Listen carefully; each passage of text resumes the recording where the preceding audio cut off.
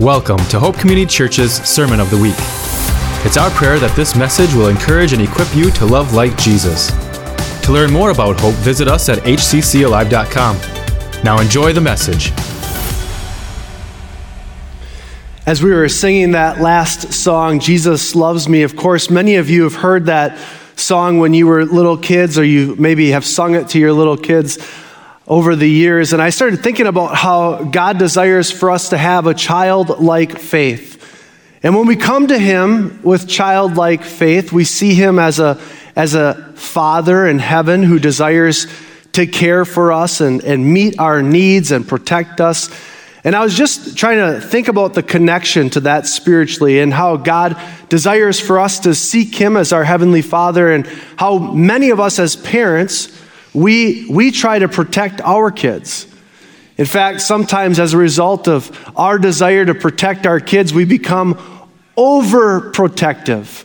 We think of all of the ways that we got away with stuff, and we use the opportunity now as parents to implement strategies and policies to try to protect our kids. And I would just say this, kids, if your parents are really good at protecting you, they're really good at catching you, they probably have had the life experience of getting away with things that you're not getting away with. And so use that as an opportunity. Just ask them questions like, hey, why are these rules in place? I just want to understand. I'm not trying to be disrespectful. Why do you say I have to be home at this time? Or why can't I do X, Y, or Z? Use that as an opportunity. Ask questions. Be curious. And I was just thinking about how important that is, right? Because we desire the very best for our kids. Well, God desires the very best for us too.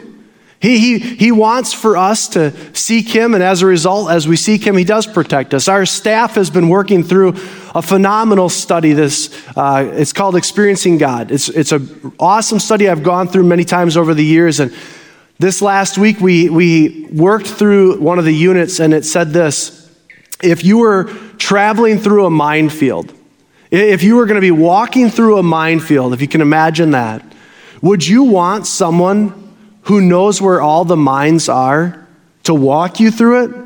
Or would you just want to do it on your own? Now, we would all say, well, somebody who knows how to get me through this safely, please take me through it. That's what God's word is for us. Scripture lays out and establishes boundaries and rules and things to operate within in order to protect us. You see, God desires for us to be protected.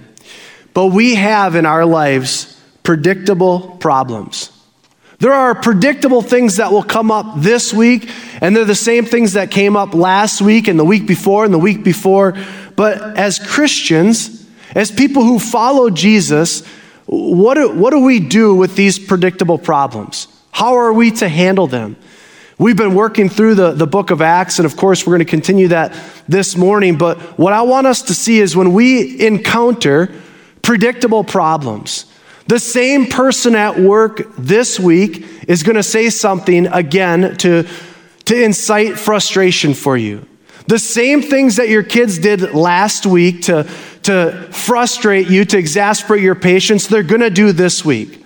The same things that have happened over the last month and the last year, they're going to happen again. So we have predictable problems. How should we handle that? Well, first thing we need to do is we need to have courage.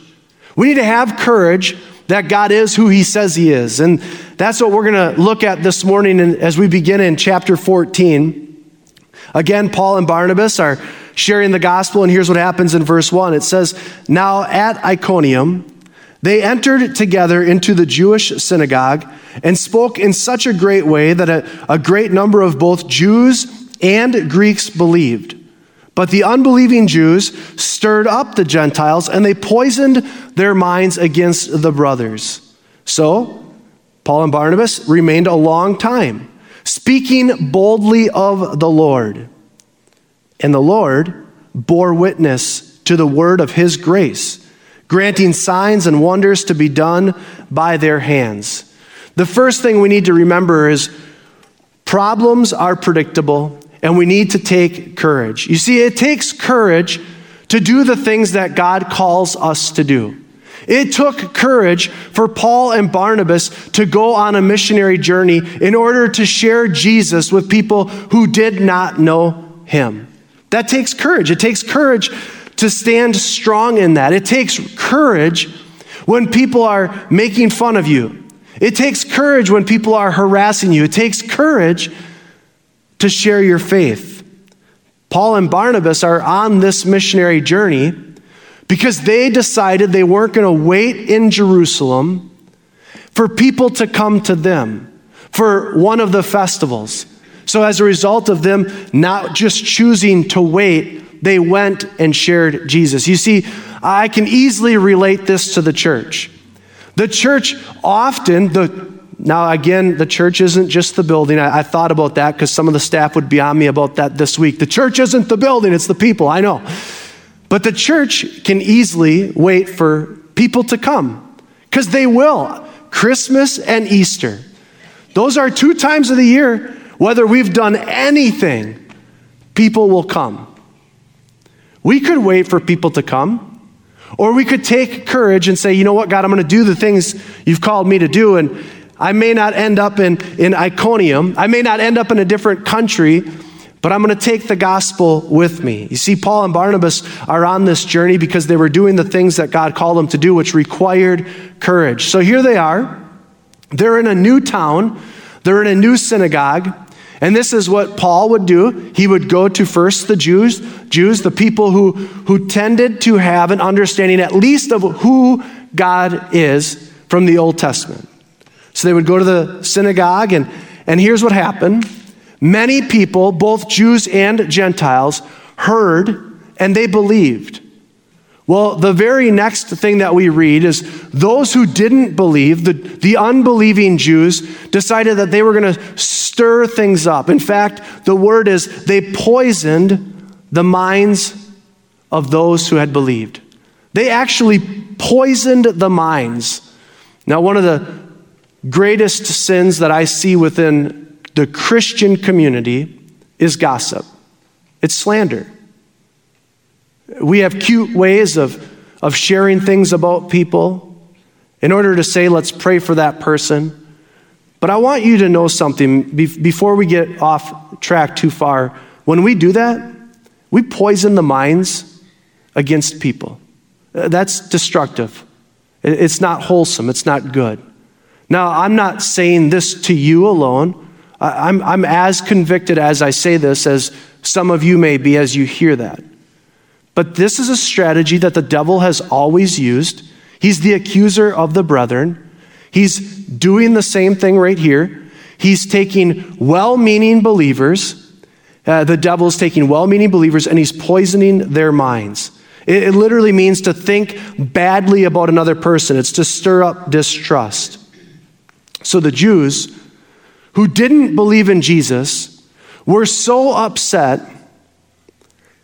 that people were believing in Jesus that they actually went to the Gentiles to do this. The reason that this is significant is because under normal circumstances, the Jewish people would not even talk to the Gentiles. They wouldn't even talk to them because they were unworthy of talking to. They didn't eat with them. They didn't talk with them. They didn't celebrate with them. They didn't spend time with them. But all of a sudden, there's this message of Jesus that's being preached because Paul and Barnabas have courage to do that, and they're coming against that. The same thing happened with Jesus. You had different groups of people who were religious and unreligious who couldn't get along on anything. But the one thing that they could come together for was they said, we will not trust Jesus. We will not look to Jesus. He is not our Messiah. That's the one thing that they could come together on. This is exactly what's happening here. But here's what God did. God proved their message, the Bible tells us, by granting signs and wonders. Now, I wish we had more description here. I wish we had more description on what those signs and wonders were, because we don't have that. We don't have the luxury of reading about what God was doing, but what we can see very clearly is that when we take courage, when we do the things God asks us to do, he does grant signs and wonders. The same thing happens today. I've referenced this before, but this is why I keep a prayer journal now. I keep a prayer journal because we consistently see how God answers prayer. The way that he breaks through in a situation. There are times where it seems hopeless. That's good. Because only God then can break through.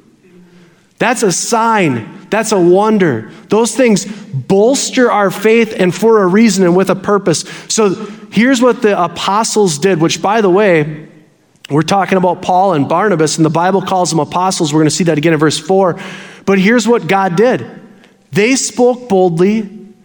They had courage to do that, and God granted these signs and wonders. You see, too many Christians run too quickly away from opposition.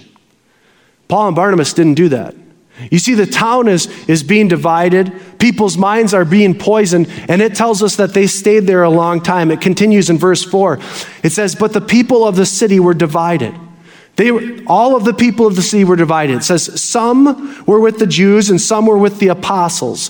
When an attempt was made by both the Jews and the Gentiles, mixed up the order. Somebody will catch that in a sermon coming up. I'm assuring you of that. So an attempt was made with the rulers to mistreat them and to stone them. Verse 6, the apostles learned of it, and they fled to Lystra and Derbe, cities in Lycaonia, and to the surrounding country. And what did they do when they fled? This is so awesome. When they fled, what did they do? It says, and there they continued to preach the gospel.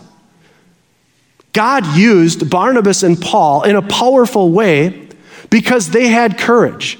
They had courage knowing it wasn't going to be in their strength. It wasn't going to be in their ability to minister to people. It was in God's strength, in God's ability. You see, their job was to be faithful. It's God's job to be fruitful. The same is true of us today.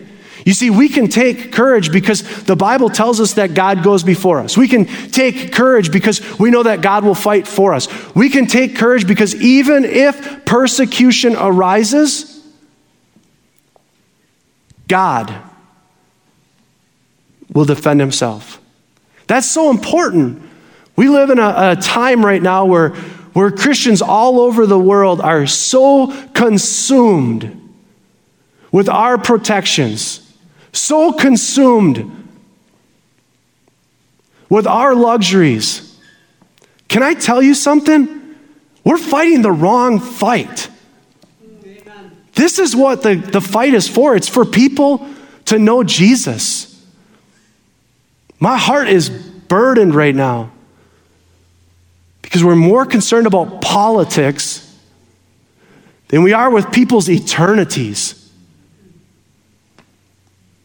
This is what the gospel is about. The whole city is divided. And you know what? Paul and Barnabas, they were bold. And they stayed there and they taught. And as they taught, the division went deeper. But you know what? By God's grace, when there was a plot against them, God revealed it. And as God revealed it, it caused them to flee. You see, nothing can happen to us outside of the plan of God, outside of the will of God. Does that mean that everything will always be easy? My goodness, no. There are believers all over the world who are losing their lives, losing their homes, losing the places that they gather to worship. That happens all over the world. There are people who want to gather with other believers, and they're concerned that they will lose their families if they do that. If they're caught with a Bible, and many of us have multiple Bibles in our homes, if they're caught with one, they'll go to prison the rest of their lives. But anyways, we need to have courage. We need to do the things God's called us to do. They end up in Lystra, and I just want to say one thing about that. As they go and share the gospel, there is a man in Lystra. His name is Timothy. We're not going to meet him yet, but I just want you to be aware of that. Because sometimes when God moves us along, it isn't just because of the circumstances that we're in.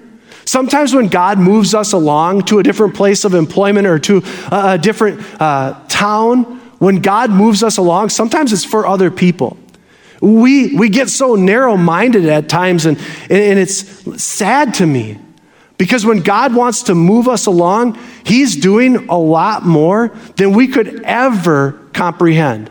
So here Timothy is in this town, Lystra, and I'm sure he's going to hear about Jesus. But again, the persecution only did one thing. It only did one thing. It spread the gospel. That's all it did. So here's what we can know. We know that persecution cannot stop God. Persecution cannot stop God. Here's what happens in verse 8. It says, now at Lystra there was a man sitting who could not use his feet. In fact, he was crippled from birth. He had never walked. Not one time. He had never walked. He listened to Paul speaking, and Paul looking intently at him, seeing that he had faith to be made well, said in a loud voice, stand upright on your feet. And he sprang up and began walking. This is the first time that we don't read the words, Paul entered a synagogue.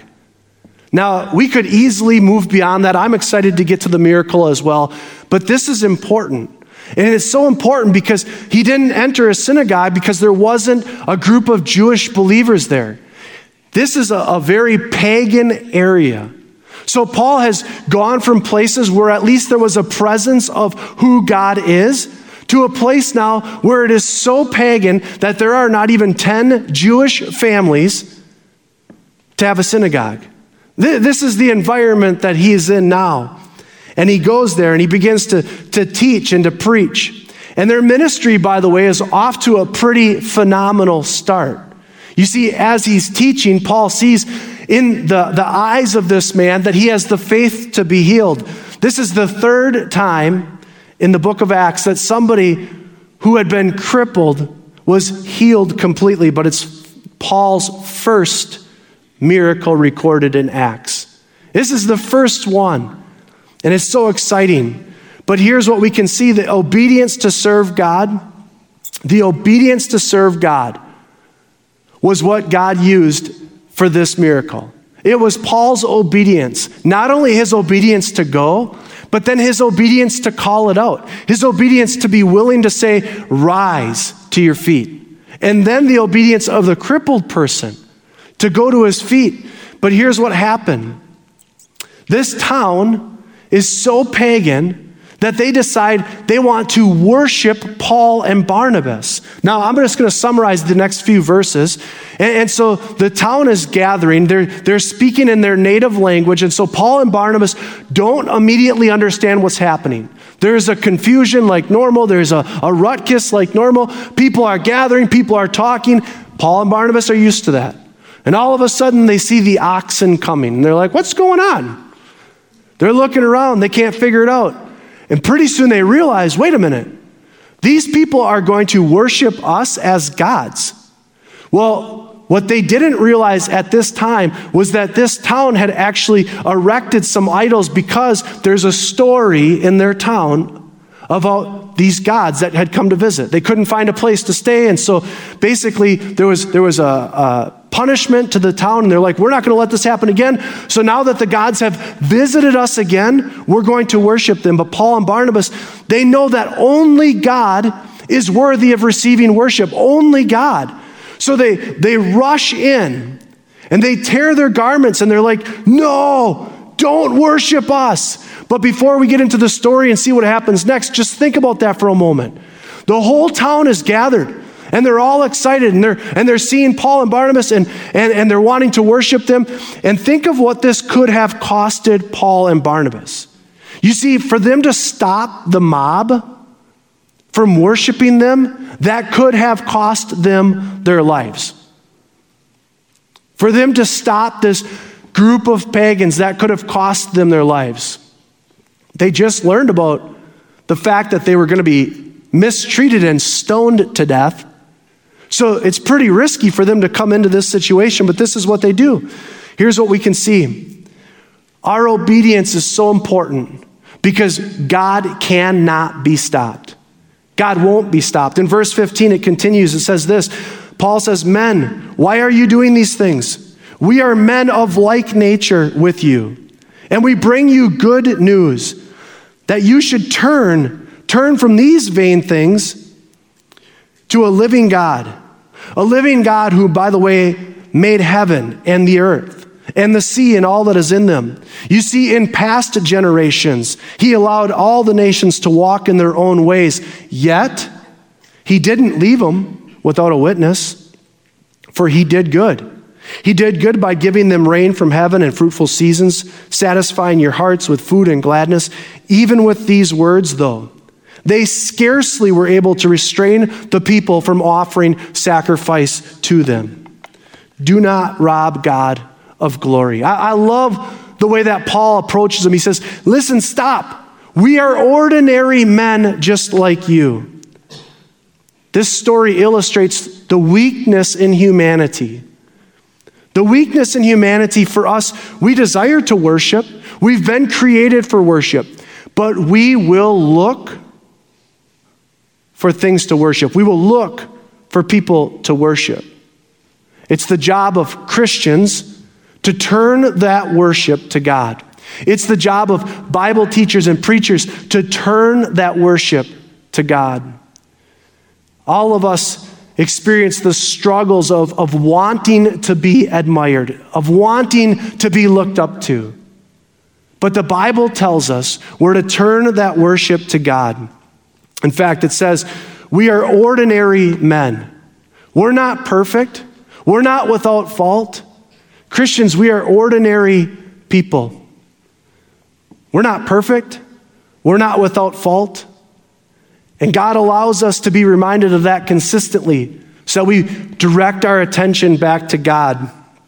You see, Paul and Barnabas, they were held to a higher standard, just like anybody who teaches God's word is. They were told there's going to be a stricter judgment, which we understand, but they are ordinary men.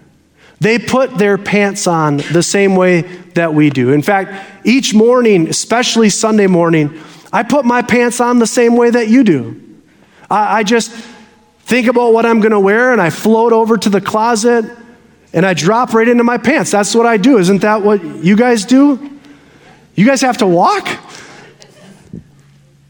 But it's easy for us to elevate people. It's easy for us to elevate someone because when we have a personal relationship with someone outside of God, they'll give us advice. They'll tell us what we want to hear. They'll respond to a text. They'll answer a phone call. They'll return a voicemail. They'll respond to an email. You see, the temptation is to go to a person as opposed to God because God doesn't always answer a text right away. He doesn't always pick up when we're praying. I haven't received an email from him yet, which is a little disappointing, but it takes time to seek God. It takes time to worship God and to seek him. And that takes courage. It takes courage for us to be steadfast. It takes courage. But as we do that, what we find is that God cannot be stopped. God can do the things that we can't. God makes things whole that we mess up. God cannot be stopped.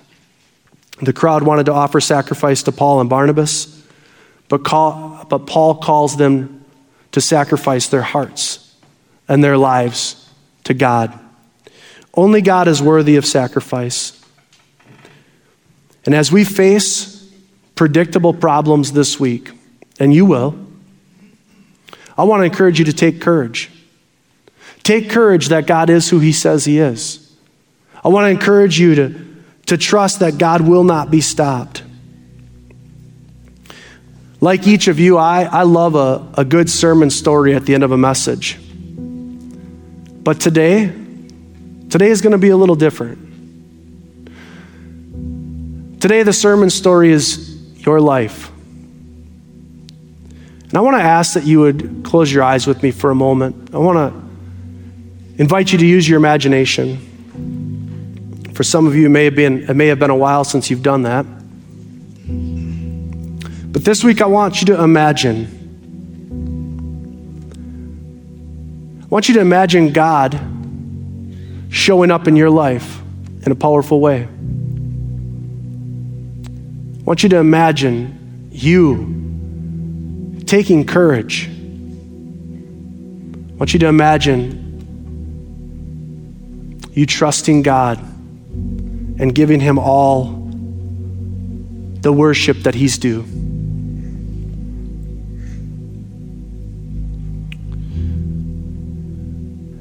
And God, right now we pray. We pray that we as a people who follow you would love you with all of our hearts. See, the world is looking for answers. People all around us are hurting. And Jesus, you are still the way, the truth, and the life.